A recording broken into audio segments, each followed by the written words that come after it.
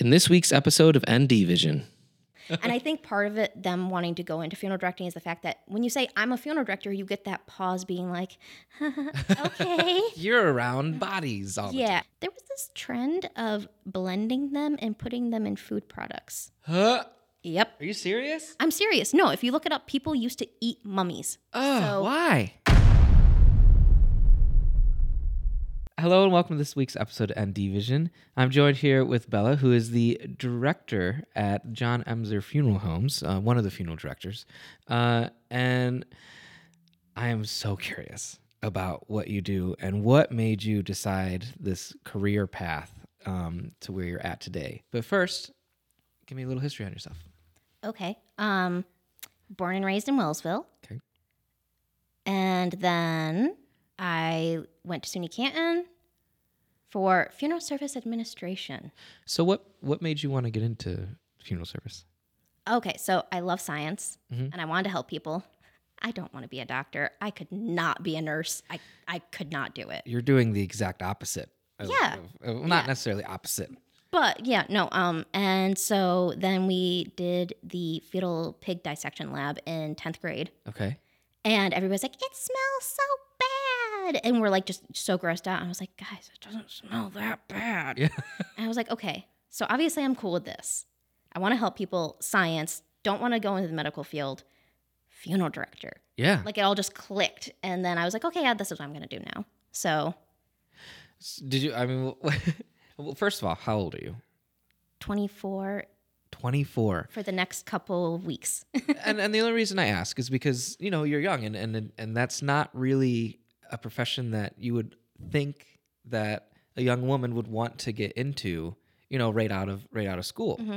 So it was really just the embalming of the pig that. I mean, it was more so wanting to help people and like not necessarily knowing how I wanted to do that. Mm-hmm.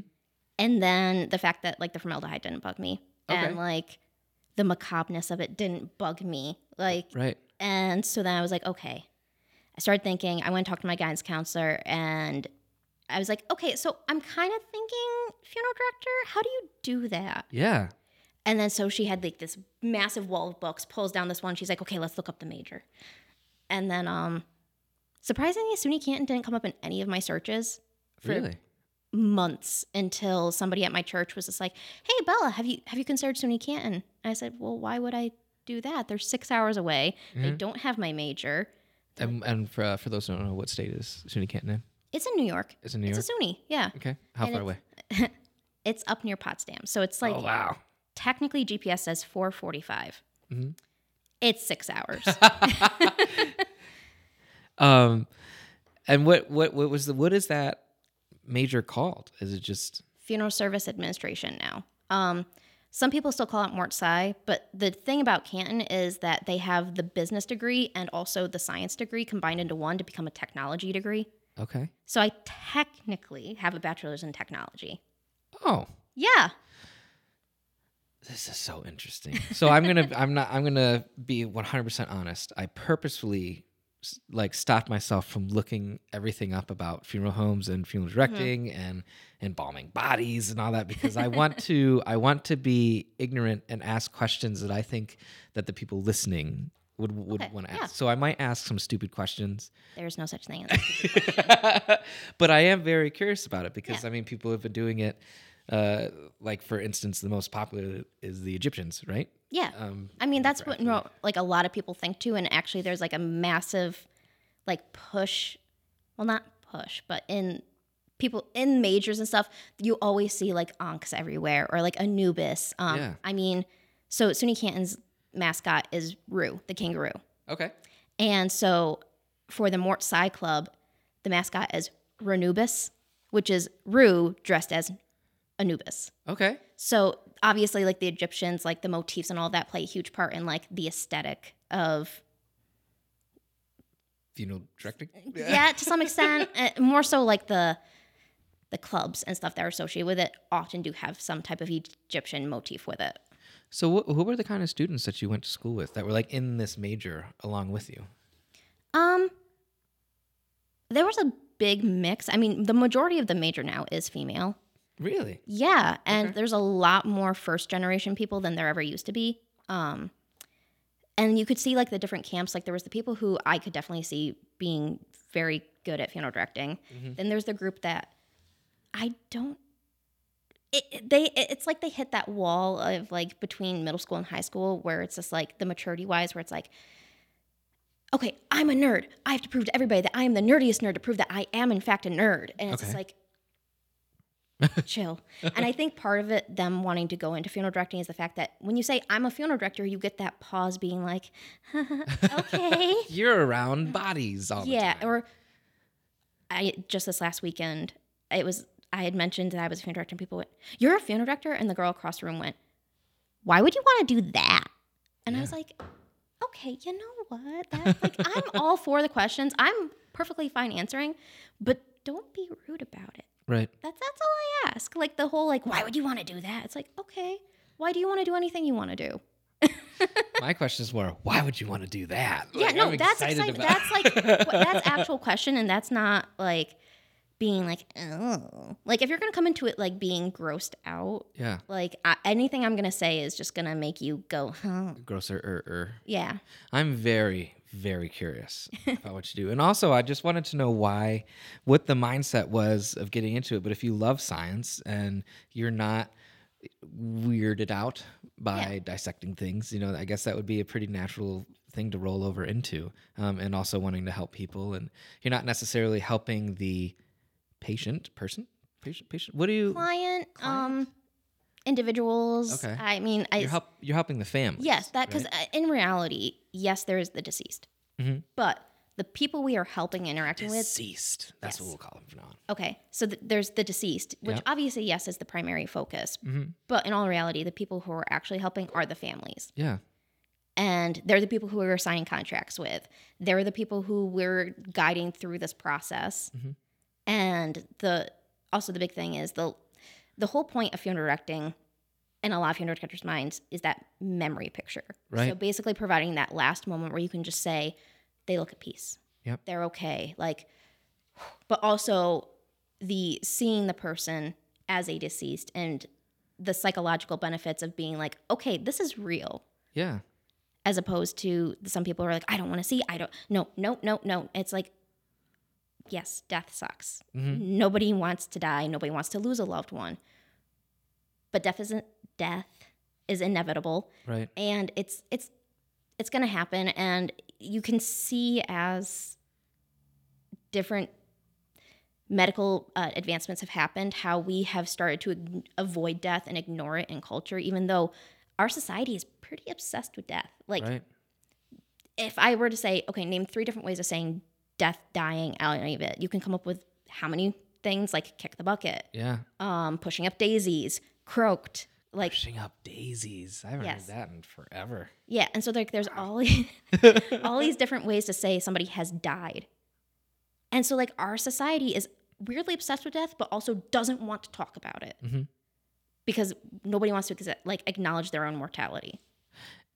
And what made you so calm with it? Like, so going back to college, explain to me some of the classes so you mentioned that it's all mainly women. And when I think funeral directors, at least in our area, it's all men. Yes. What is the mindset there? And are there history classes that you go through? Like, did you learn about, the ancient Egyptian stylings just as a class that you could take? Was it mentioned at all? Or, because again, I'm so sorry for my ignorance, but that's what I think of when I think of, embalming bodies and wrapping them and everything. And then, and we're definitely going to go into, I do want to ask you about like the process. Okay. But I'm right now, the education aspect of it, like walk me through that a little more in depth. Okay. So, I went a little out of order because not only did I end up being a second semester sophomore because I took enough college courses in high school that like... Overachiever. Yeah. But then I also did a semester abroad in England. Oh. So so I got to Canton and my very first semester, they want you to get more of your gen eds out of the way. So like I had to take bio 150. Well, technically I only had to take bio 101, but I took 150 just because biology, I like bio.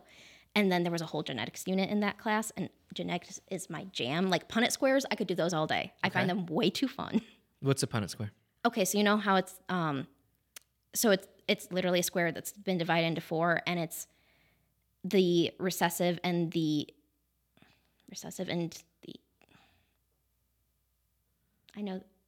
dominant genes. There we go. Okay. Sorry. And then, so crossing, like, for example, brown hair is dominant, but just because somebody has the phenotype brown hair does not mean that they don't carry the recessive gene for blonde hair. Okay. And so they could be like big B for brunette, little b for carrying blonde. And then their partner could be the same. And so, like, obviously, if the 2 large B's line up, then that child is going to have brown hair, only be able to have children with brown hair. And then if the big B, little b, it's like, okay, they could have brown hair, but they'll be a carrier for blonde. But when the 2 little b's line up, that kid's going to be blonde. So it's basically just a way to track the phenotype versus, which is the way that your genes are expressed or your phenotype. So it's the phenotype versus recessive carrier. So this is all part of genealogy, though. Why didn't you become a genealogist? I'm just curious. I don't know how much of like genealogy would actually do with Punnett squares. Okay. I mean, it was actually really funny. So my bio professor was my dean. Yep. And he literally went to my advisor, I think halfway through the semester, and he's like, "What is she doing in your major? Like, why is she in your major?" And I was like, "Well, because I want to be a funeral director." Right. Granted, I geek out about genetics. That is that. So you're taking these classes. Was there a history class that you had to take on? So that was, we called it study of fun, but it's study of funerals. That's one of those like 101s that like anybody can take just to fill up their schedule, but the funeral students have to take it. So we go all the way through like, this is what the Egyptians did. Because what most people don't realize is mummies were basically buried in sand to like draw out the moisture. Yeah. And there used to be a lot more mummies, but in the 1920s, there was this trend of blending them and putting them in food products. Huh? Yep. Are you serious? I'm serious. No, if you look it up, people used to eat mummies. Oh, why? Because Fountain of Youth ideology, I don't know. Like they think that they have that person's strength and stuff, or they make them younger. Not even that, but it's just,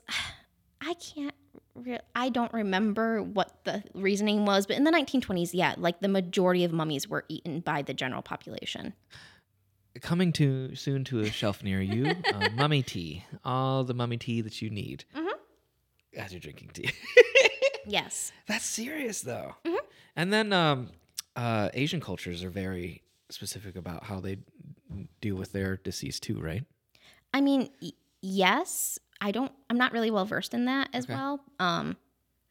Because like when you start, it's not necessarily a cultural thing, but more of a religious thing. Okay. So like across the different religions, and obviously like in Asian cultures, there's going to be more of a lean towards the like Buddhist and Benahai. I know that that's more of like an obscure one according to the textbooks, but that's because we're a Western culture and not right. But I'm not as well versed in all of that. In India, they just push them out into the water, right? Into that river. I don't know, if I'm honest. Really? Yeah, no, because, I mean, it would have been interesting to see. And I do have a textbook that is like, you can flip through and be like, okay, Greek Orthodox, Roman Catholic, Lutheran. And then if you start flipping towards the back, it's like Jehovah's Witness. Yep. And because they have a whole... And more so the Mormons, which I know Mormons and Jehovah's Witness are not the same thing, but like the Mormons have a huge, like, if they're fundamentalist Mormon and have like, and have the temples that only people who have been baptized into the Mormon church are allowed to enter. Wow. Yeah. And then like Amish and have their whole thing because they want to just keep it home. Like they definitely go back to the 1800s perspective where it's like, older generations, multi-generational homes, you die in the home, the children see that life comes to a conclusion. The funeral director might come in and do some prep work, but it's mostly we're just going to wash them, bury them in their burial outfit, which for them is their day-to-day clothing. Sure. And then keep them at home during this process and then have them buried. Wow.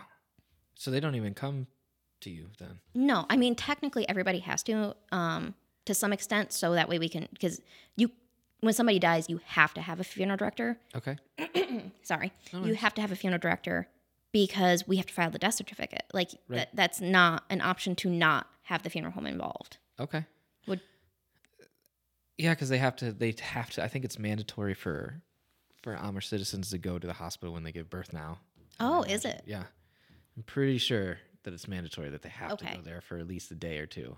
I mean, it's probably I could be wrong, so don't quote me on this, but I'm pretty sure. okay. Okay, so going back into college, so you graduate, Yes. and you're still very young. So you graduated. What brought you back home to this area, and then how do you go about getting a job in funeral directing?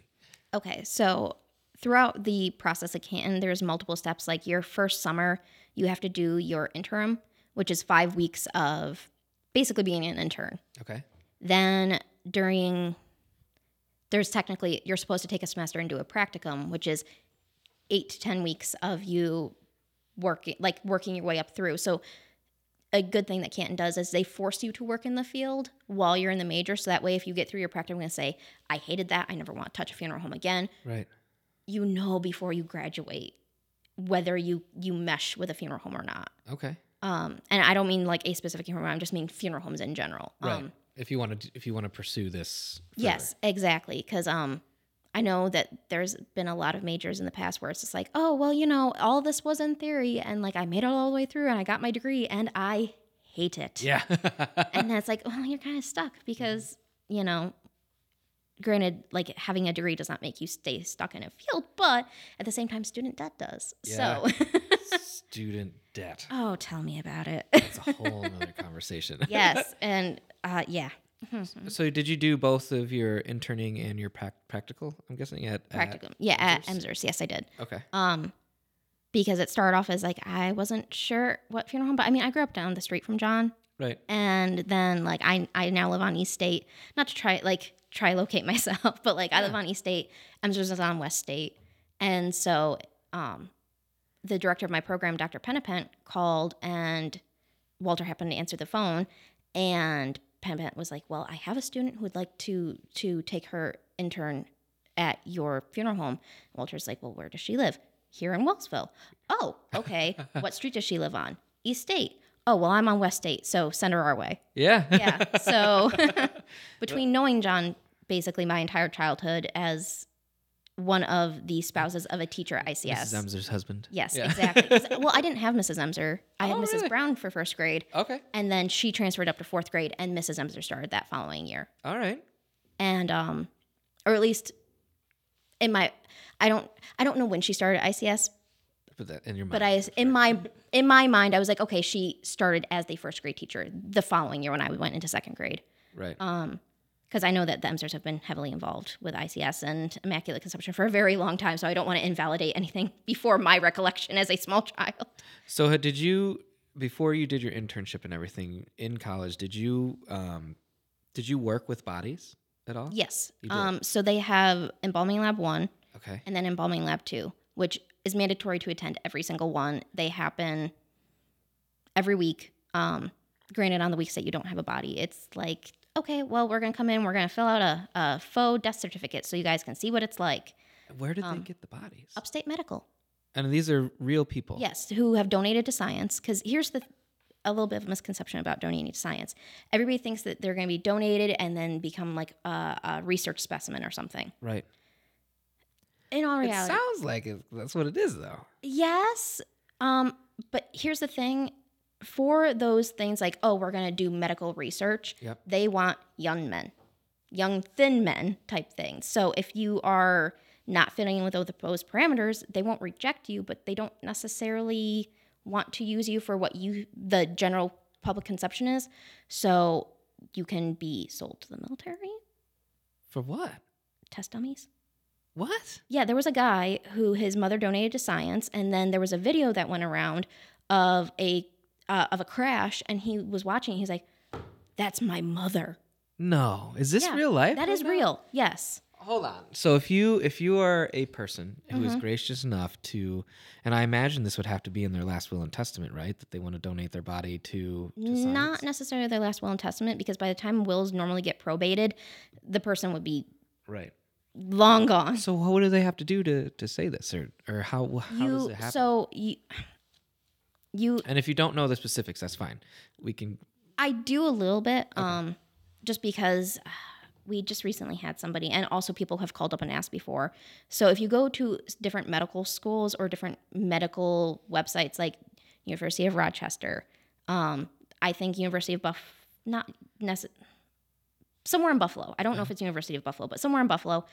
And then you can go through their different pages and just type in anatomical gift is the official way to say donating a body. Really? Yes. And then there's forms that you can fill out. You have to send to the school well in advance, because sometimes people will call and say, hey, mom or dad is on hospice and it's not looking good. They want to donate to science. And it's just like, this is like at least a week-long process. Yeah. Because there has to be signatures. There has to be, like, you have to file this paperwork with the institution that you want to donate to. Okay. Well before you're on your deathbed, because most of the time, since it takes time to process paperwork, if somebody's trying to do it on their deathbed, then they die and the paperwork hasn't been processed, and then it's like, we're so sorry, we weren't prepared. Yeah. So you just have to have a normal burial. Yeah. Right? Okay, here's a question also. If someone does want to donate, because I'm trying to think of what some of the motivations, not all, but what some of the motivations would be to want to donate your body to science. If they donate their body to science, does that alleviate the family of the deceased from having to pay for the funeral service and all that other stuff? Technically, no. So they would still have to... Well, so here's the thing. You don't have to pay for services that you don't have. Because now we're going back into the So the FTC has this thing called the funeral rule, which was rolled out in the mid-'80s. It was either 85 or 86. Okay. Because before that, because every state is what regulates their own funeral homes. Because we're going to have to jump back before the Kennedy assassination. Let's jump back. Yes. There was this woman, Jessica Mitford, who wrote The American Way of Death. Okay. She took so many different statistics from all these different journals and spun them in a way that they're technically not false, but they're definitely very biased to say that funeral directors are taking advantage of you. They're just in it for the money. Look at the profit margins, which in all reality, most funeral homes do not have that great a profit margin. Yes, because, people are always dying to see you, but... So sorry. That's the way you said it. Yes. Okay, keep going. But it's not... A lot of funeral homes aren't in this too. Like, you don't go into funeral Don't go into funeral directing if you want to make a lot of money. It's not about the money. Right. You're not going to have a massive profit margin. You're not going to be that person who's going out and being like, well, I just got a bonus and I'm buying a Bentley. No, that's not going to happen as a funeral director. So she wrote this book that made it seem like funeral directors are just taking advantage of you. Mm-hmm. And because she spun the statistics to make it look very, predatory. Right. Granted, there are some not good people out there who end up becoming funeral directors who do try to make a huge profit margin because, people just don't have the choice. You have to go to a funeral home, and if I'm the only game in town, and it's just like, right. It's the big box store method of coming in, dropping all the prices, getting rid of the competition, and then spiking everything because people don't have a choice. Right. But so she writes this book. People hate funeral directors because it's not, at the time it wasn't federally regulated. It was just by state. Okay. So good old New York State starts looking at it and going, oh, we should probably address this because back in the day it used to be a lot of funeral directors used unit pricing, which we would basically walk into the casket room, say, I like that casket, and it'd be like, okay, well, that casket comes this service, this service, this service, and this service. And you would just pay the price. And it's like, okay, well, what if I don't want... buying. Yeah, it's like, well, what if I don't want service B? Oh, well, it's included in the price. Huh. Yeah. So you were paying for services that sometimes you just didn't receive. So if somebody did a direct burial, they're still paying for the 2 to 4, 7 to 9 calling hours, this service at church, and all this, and then graveside, So that was unit pricing. It was like, oh, well, that is a little, you're paying for services you don't receive and or you don't want, which is not okay. Right. And so then New York State was like, okay, let's start regulating this. And in the process of doing that, then the Kennedy assassination happened. And everybody's like, oh, like, it was obviously a huge tragedy for the country. Sure. And then in the way that that funeral home handled and the way that the service for Kennedy was publicized, people were starting to lean back towards, okay, funeral directors aren't evil humans. Right. Look at how we were like, Kennedy was able to be laid to rest with his family by his side and didn't look like was missing part of his skull. Yeah. But that didn't stop the government from thinking, we need to do something. So New York State puts out their regulations, and then the federal government was like, oh, we probably should finally put some type of federal regulation out there. So they took New York State's, watered some of them down a little bit, and then put out the funeral rule. Huh. Mm-hmm. So New York, is a little bit more strict. Yes. All federal funeral regulations are based off of New York's original? Mostly, yes. Wow. I mean, the funeral rule is not that complicated. Right. There's some disclosures we have to put on there basically saying, like, hey, if there is something on your bill that you did not select and you did not want, you don't have to pay for that. And if somebody's telling you do have to pay for it because it's tying arrangements, so it's, oh, well, if you select this, you have to pay for that. Right. That is illegal. So it's there's disclosures like that on there, and there's some New York State disclosures, and then there's some Federal Trade Commission disclosures that every disclosure has to be on the general price list and or on the contract verbatim. Even though New York State and the federal are different by 2 words, both have to be on there. Okay. Even though they're almost identical. That's super interesting. Good old New York State. Mm-hmm. So moving forward to, you did your internship. Obviously, you decided that you wanted to stay there, and they let you stay there. They hired you on. Describe to me the process of after someone passes. What happens then after someone passes? How does the deceased get from the hospital, their house, wherever they are, to you? Okay, so we're gonna go, barring a coroner situation. Yep. Because, I mean, there's not really much difference. But if we receive the call, then we call in, depending, and say it's a hospice.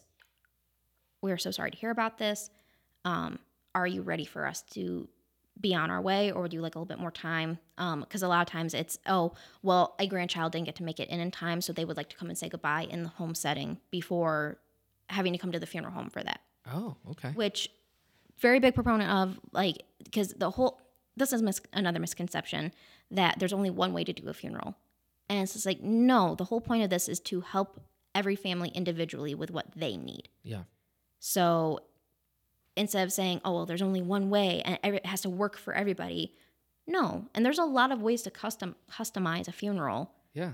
And do what works for the family. It's just most people don't know that that's a possibility because they just assume the classic, okay, we're going to do calling hours 2 to 4, 7 to 9, and then we're going to go to a church and we're going to do a service, and then we're going to go to the funeral home, and then we end up at a luncheon just kind of staring at each other. Yeah. It doesn't have to be that way. It's because it's whatever the family needs. Mm-hmm. Granted, there is definitely a very beneficial psychological effect to seeing a deceased as a deceased. Right. But also at the same time, if they never wanted to be seen, they don't have to, like, you don't have to put somebody on display. Right. Like, you don't have to have calling hours with a deceased present. Like, that is not mandatory. So, I'm sorry. So going back, yes. How does someone get from, let's just say that someone passes away at the hospital. Okay. Right. So they're in hospice care at the hospital. They pass away. You mentioned the coroner. Does the coroner have to come in and? Okay, so somebody dies in the ER and have been there for less than 24 hours. Yes.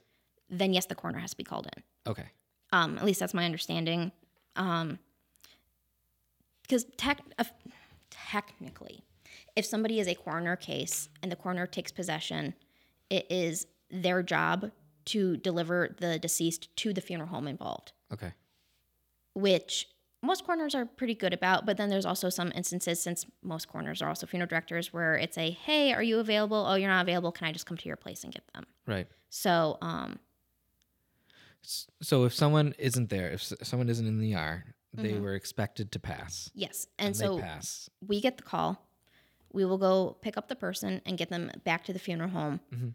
And normally when we're taking that first call, we like to gently ask, so are you leaning one way or another? Just so that way we know on our end, so we can start preparing for anything that we need to do. As far as cremation versus traditional.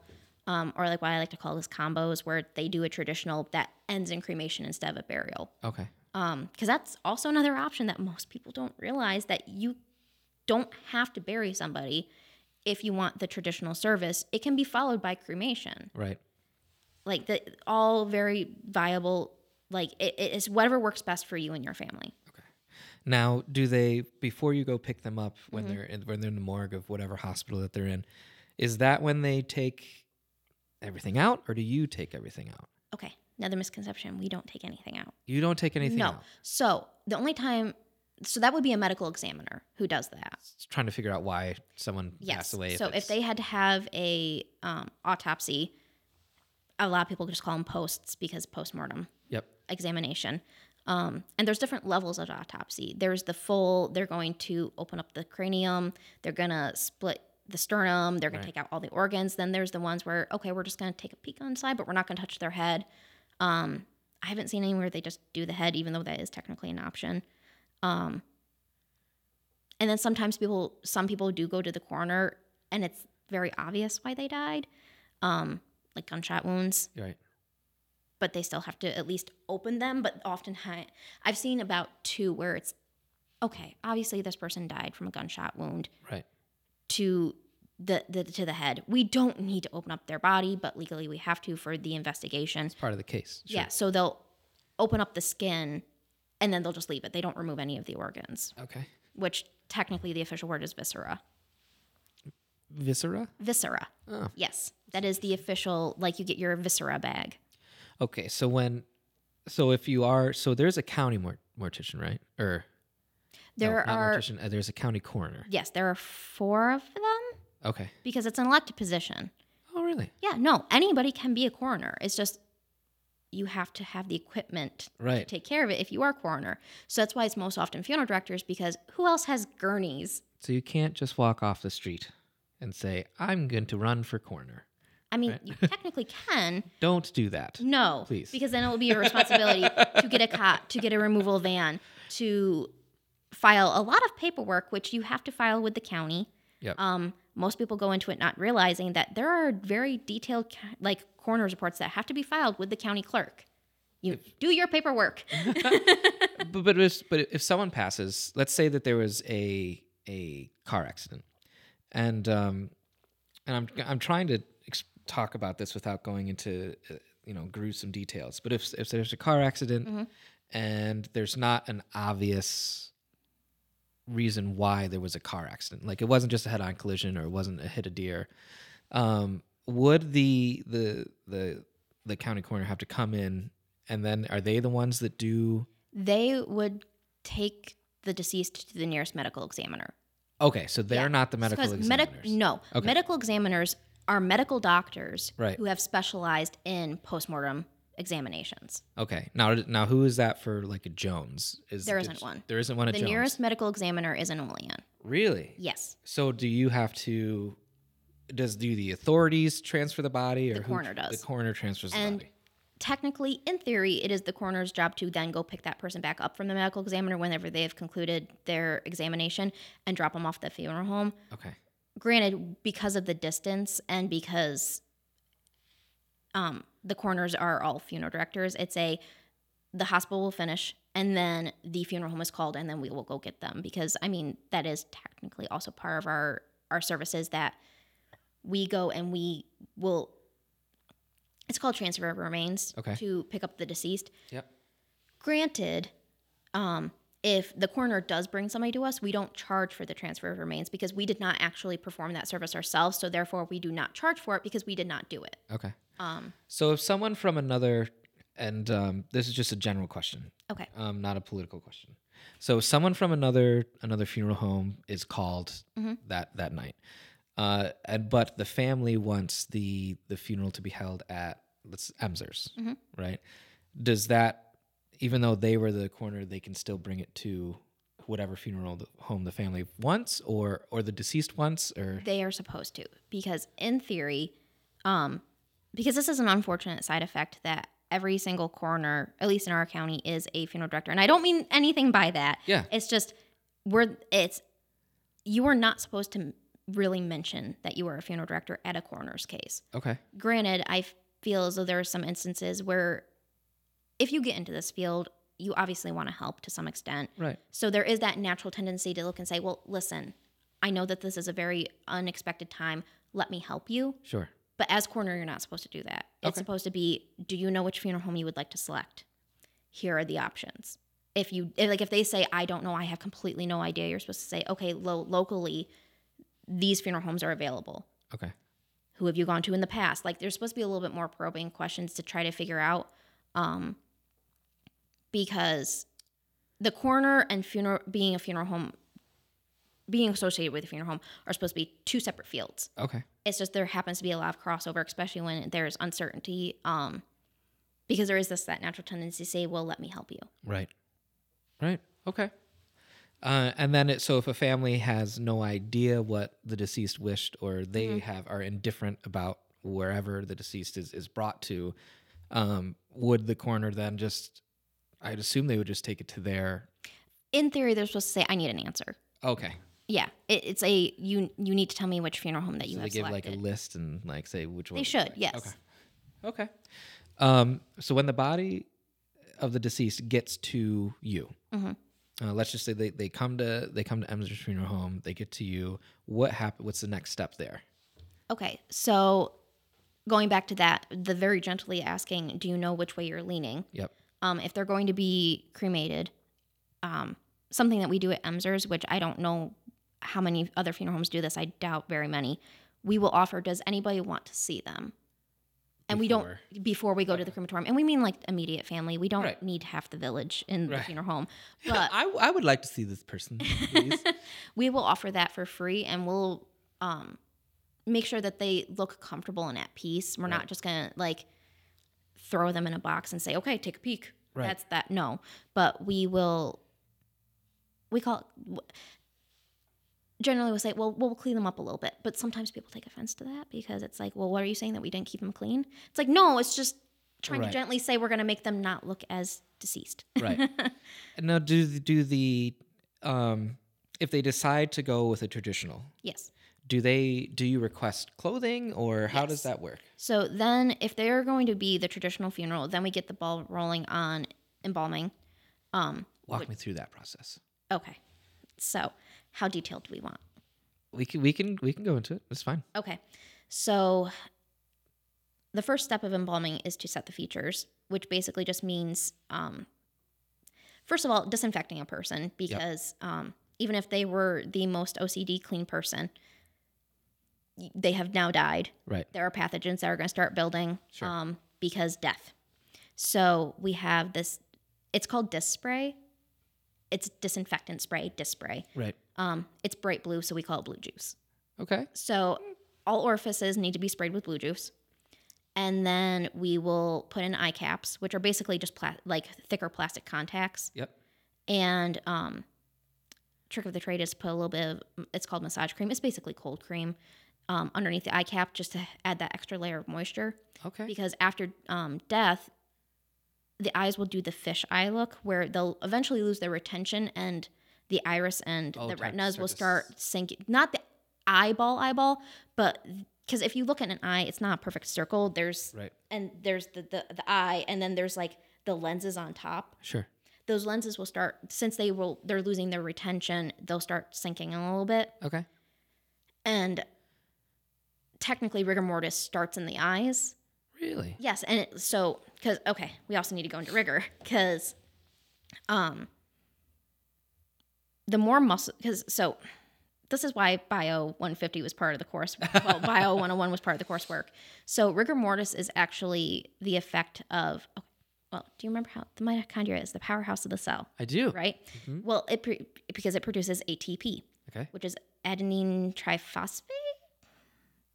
ATP. Yeah. Well, ATP is not naturally occurring. It wants to be ADP, which is the diphosphate, not the triphosphate. So it starts breaking apart after death because the protein, the mitochondria are not doing their job anymore. Sure. Obviously. And so they want to break apart, but ATP breaking apart into ADP is why you're able to move your muscles, why you're able to move your body anyway. Like it's literally the energy. Right. That is why the mitochondria is the powerhouse of the cell. And so since ATP is not its natural state and it wants to be ADP, it starts breaking apart regardless. Okay. So that's why like there's all those rumors about how like, oh, well, Johnny used to work in the morgue to help clean up and then one night a body sat up. Has that happened? While technically possible, it is so highly improbable because it would require every single ATP breaking apart in the abdomen at the same time. Oh, sorry. Okay. Breaking apart at the same time in order to cause all the abdominal muscles to contract while not somehow also the back muscles not doing any like contracting. Right. So it is technically possible, but it would be a 1 in 1 billion chance of it ever actually physically happening. Wow. Yeah. No, that's not to say because I've never seen anybody move after they've deceased. Knocking the death rattle. Yep. That has happened. Passing gas, that has also happened. I imagine that would happen. That would be the most common. Yeah, and that's another misconception where people are like, oh, well, after you die, you defecate. No, not everybody. Some people do, yes, but not everybody.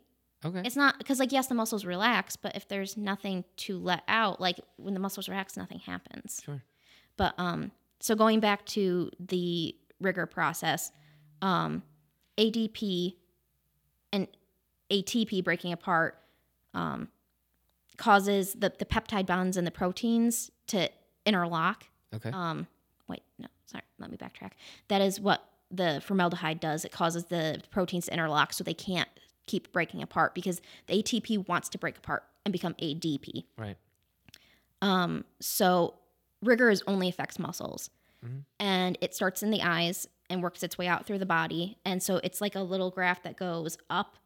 So say it takes 5 hours to get into full rigor, then you'll spend 5 hours in full rigor, take 5 hours to get out of rigor. Okay. And that time allotment is different for everybody, but it will always be 3 equal increments. Granted, rigor can be broken by external forces. So say somebody's arm is rigored up like this, you can physically pull it out, and that will help break up that ADP. So it's just essentially rigor mortis is a stiff body. Yeah, rigor mortis is, yes, the classic stiff. Yeah. But it's also just muscles contracting because ATP is breaking down into ADP. Okay. Now, the reason why we use formaldehyde for embalming is because it causes the peptide bonds in these proteins to cross-link so they can't break apart.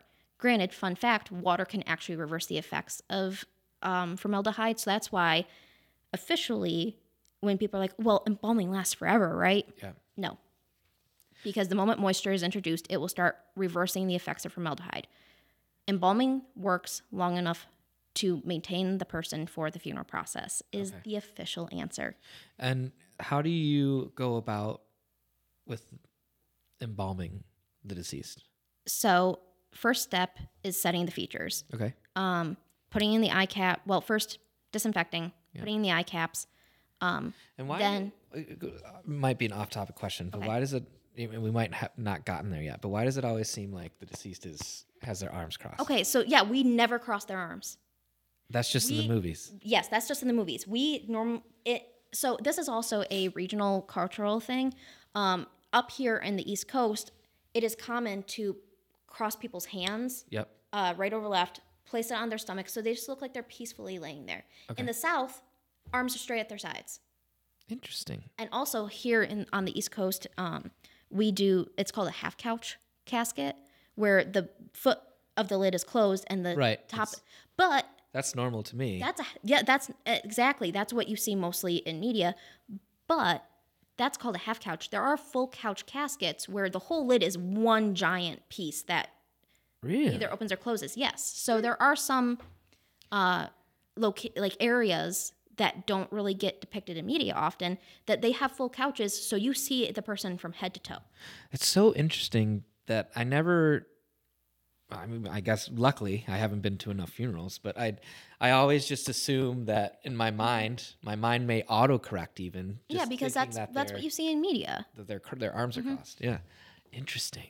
Okay, go back to embalming. Sorry. Okay, so features are set, and then the next step is to do the arterial work, which basically means we're going to break skin and find a vein artery combo, raise them, because turns out your arteries are very stretchy. Okay. When they don't have the fascia.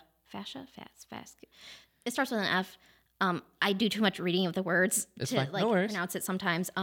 That basically hold it in place and normal. And it's just that thin, like, when you have a hard-boiled egg. Yep. And there's that little thin membrane that's like, ugh. I do, actually. Yeah.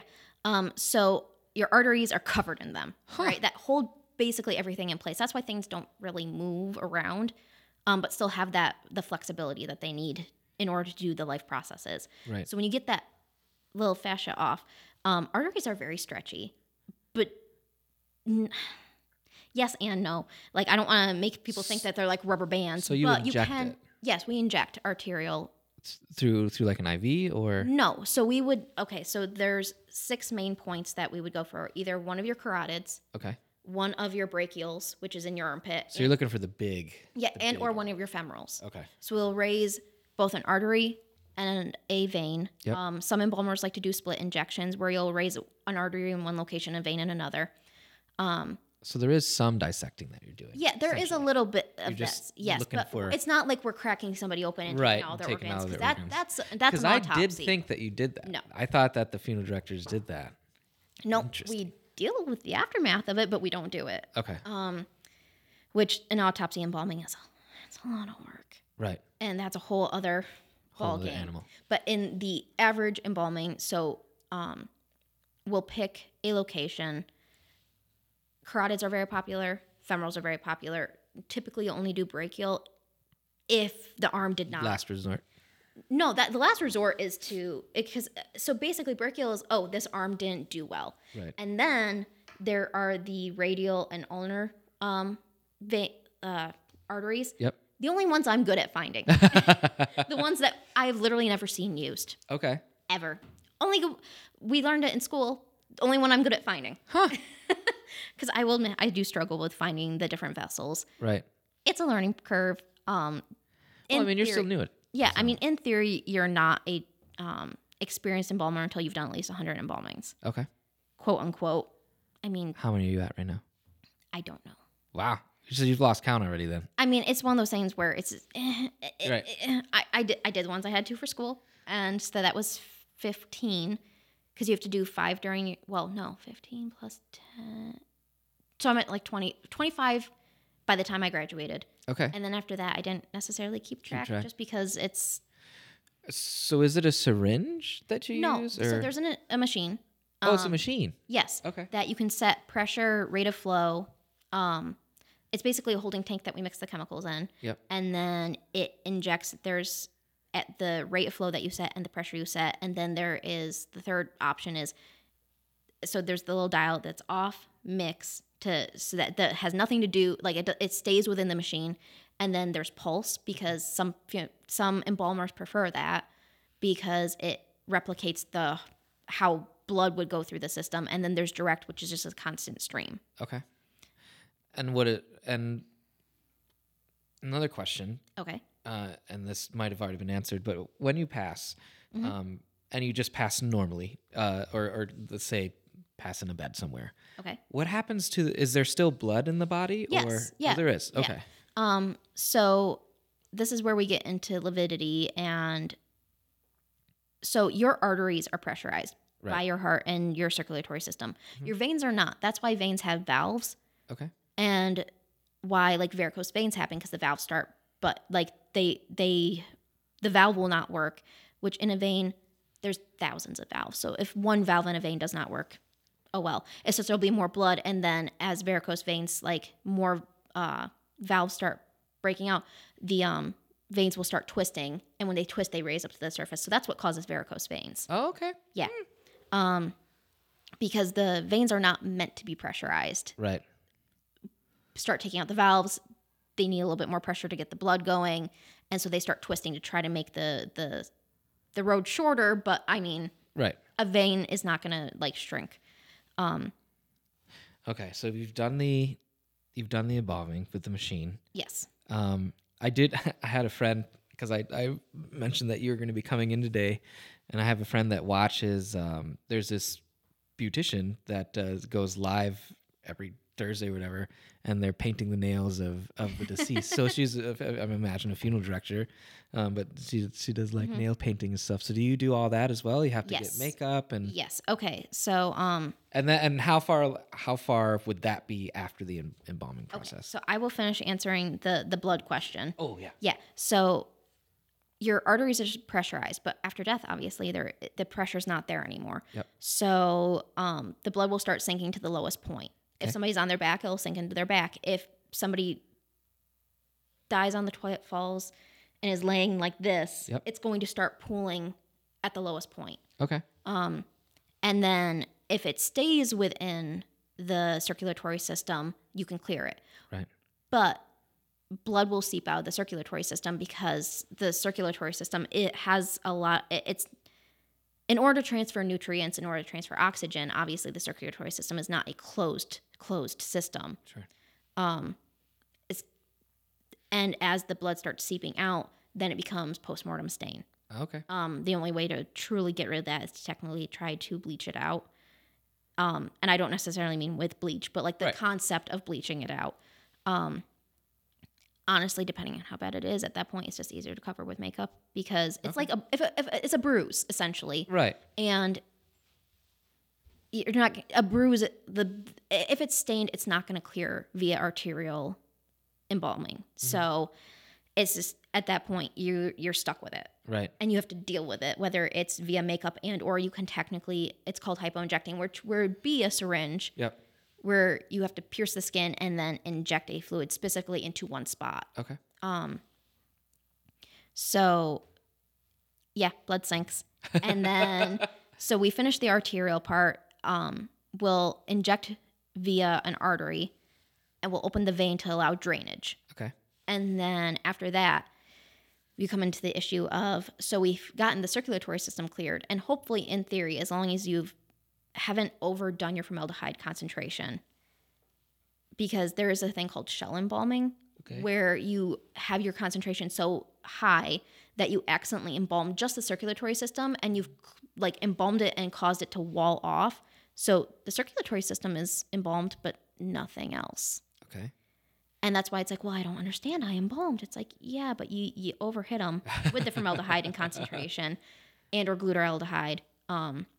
Because that's an alternative to formaldehyde, it's just formaldehyde with one extra carbon. Okay. And so that's shell embalming, because in theory, the embalming fluid should also seep out through the circulatory system and reach all the muscles. Because again, that's the goal. Embalming only affects the muscular tissue. Right. Which is obviously the majority of a body. Right. But now we're getting into the area of the cavity work after the arterial work, because if you think about it, your stomach has acid in it. That's not part of your circulatory system. And so all the hollow organs, the hollow viscera, need to be drained because that fluid will not only add that moisture, but then also cause decomposition. Right. So it's called a trocar.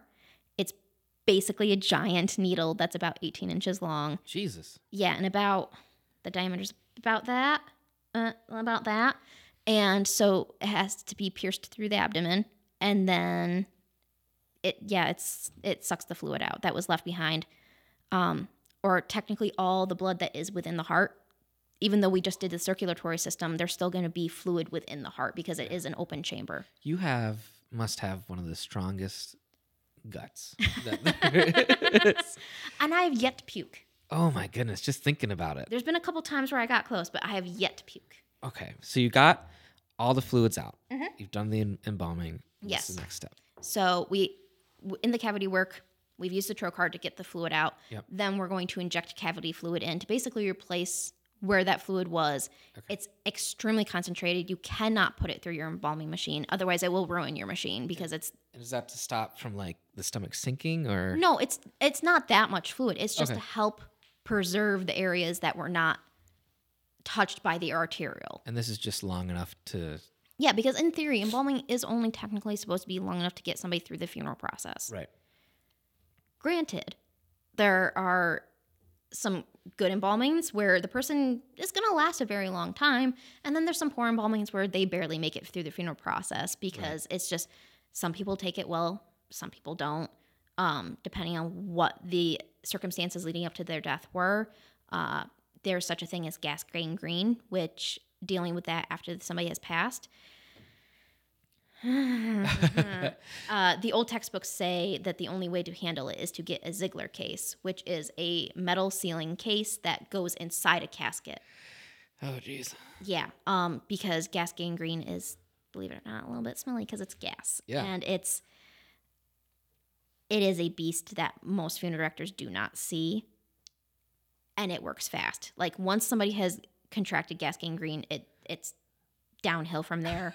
And if any of your equipment has any chips in the chrome, will infect every single body it touches after that. Oh my and gosh. The only way to truly sanitize that piece of equipment is with an autoclave. And even then, sometimes it doesn't help. So yeah, it's a bear that nobody wants to tackle because it's just gas gangrene is a nightmare. Fun fact. So from start to finish, Okay. how long is the process? Like an average deceased body from start to finish, how long is the process? For somebody who is quick with their embalming, about an hour. Okay. Oh, so from when you start working with the body to when they're funeral ready, it's about an hour. Once their embalming is done. So about an hour, yes. Okay. And then we get into the fact that, so some people use active dye embalming fluids, which carry an active dye that will provide color. I have found that using active dye is it's not the fail-safe that a lot of people think it is, because sometimes it can end up being blotchy because you can't control the distribution of the dye. Right. So then we start getting into the makeup zone, because if you think about it, you have blood in every part of your body at all times, and that's what gives people the rosy look. Right. And so once that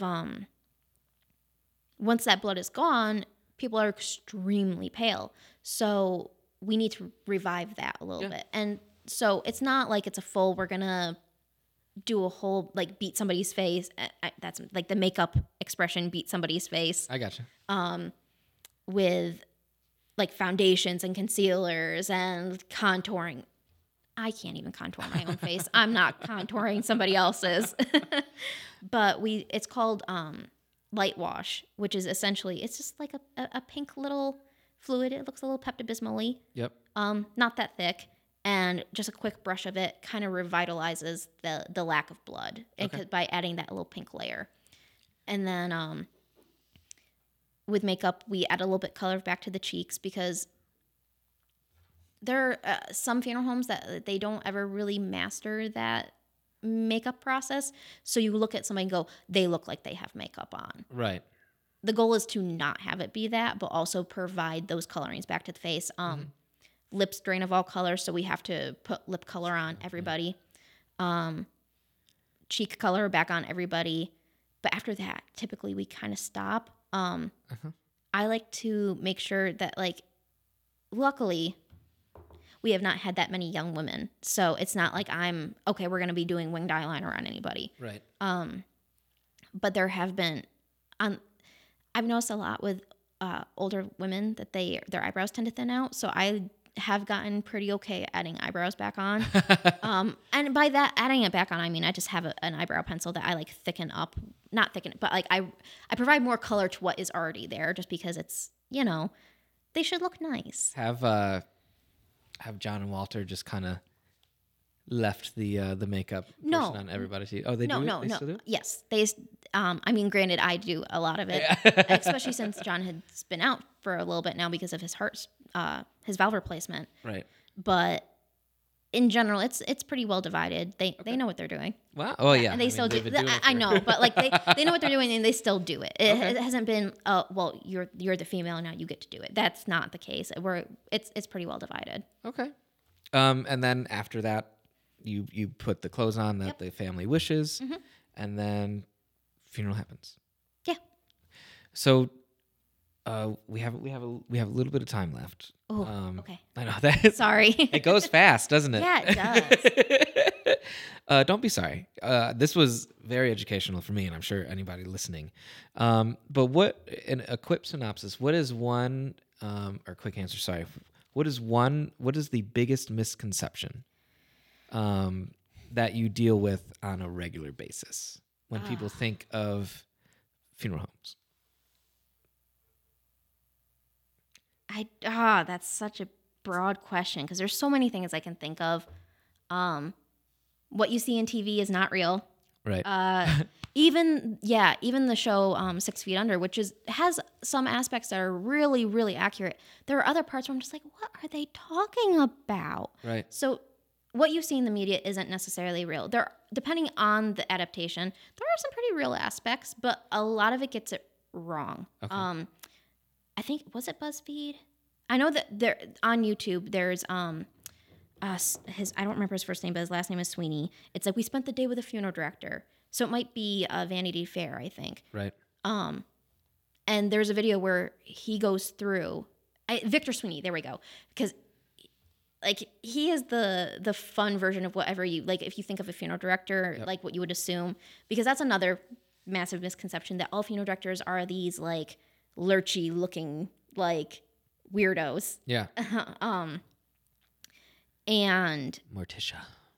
Not even Morticia. Like people are thinking genuinely of Lurch. Oh wow. Like the these are Addams Family characters. Yes, by the way. like the creepy guy who's just standing in the corner, who's like super pale, super old, has like really not like unnaturally dark hair for their coloring, who's just kind of like, yes, hello, bring your deceased to me. I will take care of the body. Like so a lot of people think of that's the first thought they think of when they think of a funeral director.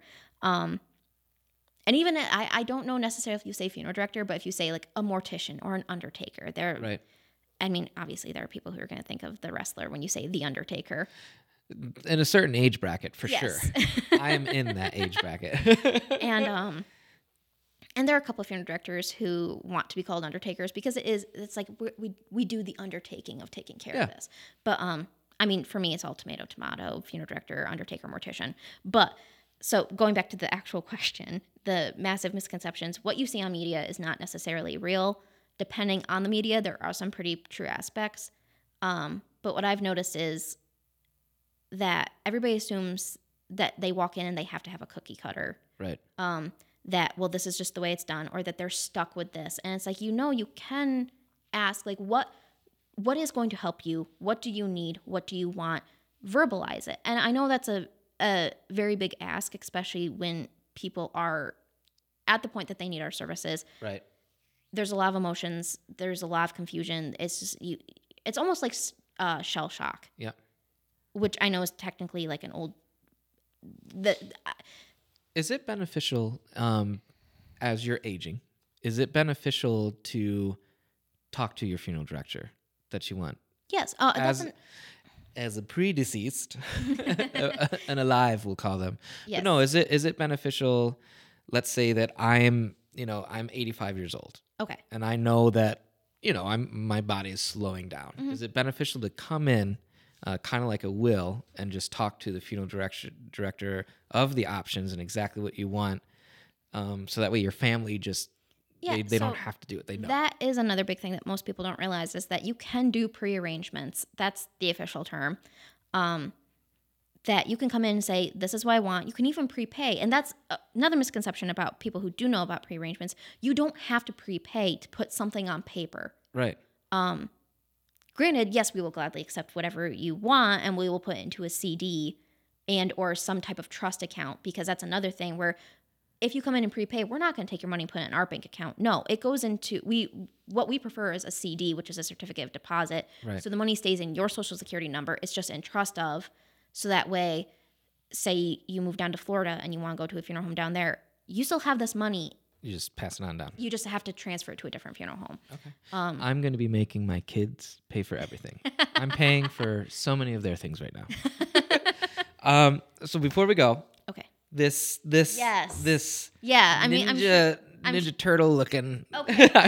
Just because of the goal was Wolverine. Oh, let's be honest. Wolverine, yes, with the claws. That was the goal. Got it. That was the vibe. Because you had a Ninja Turtle backpack. Yeah, That's why okay, I actually went to there. I love Raphael. Ninja Turtles. Yeah. So, yeah. Okay. So, another thing is I'm also a business owner. Technically, I have Bob Craft. It's I crochet way too much. And you only need so many crocheted things for yourself. Right. And so there's that. And then I also just enjoy crafting in general. That's why it's not Bob Crochet or anything like that. It's Bob Craft because I like to crochet. Yep. I started getting into beading. I really, really liked that. I eventually want to get into stained glass just because I just love stained glass. Do you have an Etsy account or where can people No. your... So I'm only so far on Instagram. Okay. And I have an email, which is bobcraft9@gmail.com. Oh, you really do like 9. Yes, no, 9's my lucky number. The 9th episode. Yes, I know. I was so excited. So they can go to your Instagram. They can go to your website. Which is, Instagram's just bobcraft. I can leave on my business card so you can pull the information off that, put it in the episode description. I'll put it on the episode description.